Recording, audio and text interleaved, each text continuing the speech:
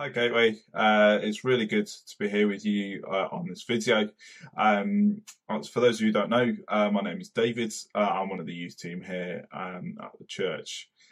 So Brian has been asked us to do a video around somebody who is a follower of Jesus, who's inspired us, or somebody who's a disciple of Jesus.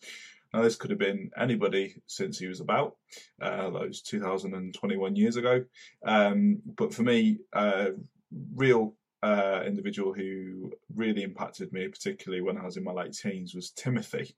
So this is Timothy from the Bible. He at the time was argued to be around his late teens, early 20s, and this was particularly important to me at the time because that was roughly the age I was. So why Timothy? So Timothy was chosen because when I was about 19, 20 years old, the church I was in Manchester were looking for a new youth leader, youth worker, however you want to put it. And they'd been looking for a while and hadn't found anyone. And I just really felt prompted by the Holy Spirit to just drop the church leader an email just to begin a conversation really about it. And literally within 5 minutes, they responded back going, "Yeah, let's do it." And I was like, "Oh dear, no backing out now." And part of that feeling of like, can't back out now was because there was a little niggling thing in my head that I wasn't qualified really for it because of my age. Now, at the time, as I've said, I was 19, 20 years old, and all the thoughts going around in my head were like, who's going to listen to me? I'm not even out of my teens yet. Who's going to take pointers from me? Who's going to come and talk to me about stuff if they need to, as part of the role? And who's just going to actually accept being led by a 19, 20-year-old? Now, at the time, I was really struggling with this, but I just felt God lead me to Scripture in Timothy. So 1 Timothy chapter 4, verse 12, and that Scripture says this: "Let no one despise you for your youth, but set the believers an example in speech, in conduct, in love, in faith, in purity." So in reading that scripture, I really took heart that I don't need to worry about my age. Like, I really didn't. And actually the main things were how I was acting and making sure that I was speaking and acting in love, in faith, and in purity. And that for me is a lot of why I was so encouraged by Timothy, because actually he then went on and did this. So he was charged by Paul to sort out the false teachers in the church in Ephesus, whilst Paul went off to Macedonia. And I think that's really, really important actually for me at that time. Was I was like, I can't do this, but actually God used Timothy. Paul appointed Timothy to crack on and sort out these false teachers. And how he was to do that was not to worry about how young he was, because he was probably around his mid-20s at the time. Depending on where you read, argues differently in terms of his age. But actually, him going into this church as a young person, as a young adult, it wouldn't have gone down well, him telling these older gentlemen what to do. So actually, by conducting himself in love, in faith, in purity, and doing so with the same thing in his speech, it meant that he was able to set a good example to those around him. Now, how do we get to that as believers? Because actually, that's something that's really important. I think that we should take away from this is actually when we're talking to those around us, those fellow believers, we set a standard of doing things in love, in faith, and in purity. And that to me was like, as I was thinking through this, was like, how do we get from A to B, and B being this of acting and speaking, conducting ourselves in love, faith, and purity. Now, for me, there's two answers. One of those answers Barton has already talked about in the first preach of this series. So I'm not even going to attempt to even rehash that, because actually what he said was amazing. So if you've not watched it, or if you want to watch it again, go do it, because it's a talk on the Holy Spirit and how the Holy Spirit helps us become more like Jesus, which ultimately is what we're meant to be doing as Christians.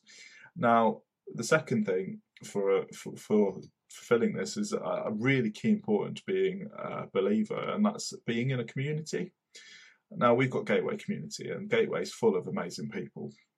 And how we create, or how we get to a point of being able to making sure that we are conducting ourselves in this manner, I feel is from that community building intentional relationships. Now, there's two types of relationships I would argue to build. One is a relationship with a fellow believer who's more mature in their faith, who's further along their journey. That doesn't mean that they have to be what we would consider mature in the sense of age, in terms of in their maybe 60s, 70s, 80s, whichever. What it means is their maturity in their faith, because you can be young and be mature in your faith.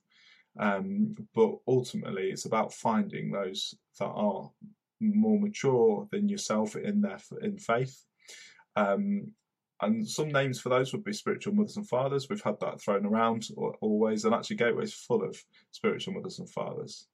Now, the second type of intentional relationships, I would argue that we should seek out in order to help ourselves to become more like Jesus, is actually getting alongside fellow believers who are probably in similar points in regards to their faith to ourselves.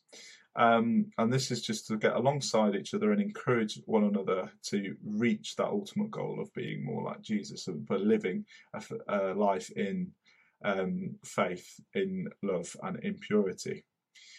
Now, another word for that could be spiritual brothers and sisters.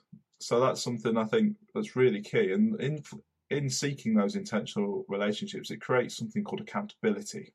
It creates an accountability to each other, creates an accountability to the decision we've made, to the commitment we've made to follow Jesus as a disciple, to become more of a radical disciple for him.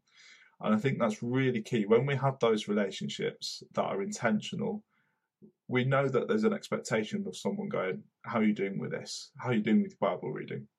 How are you doing with praying? How are you doing with worshipping God? How are you doing with X, Y, and Z sin?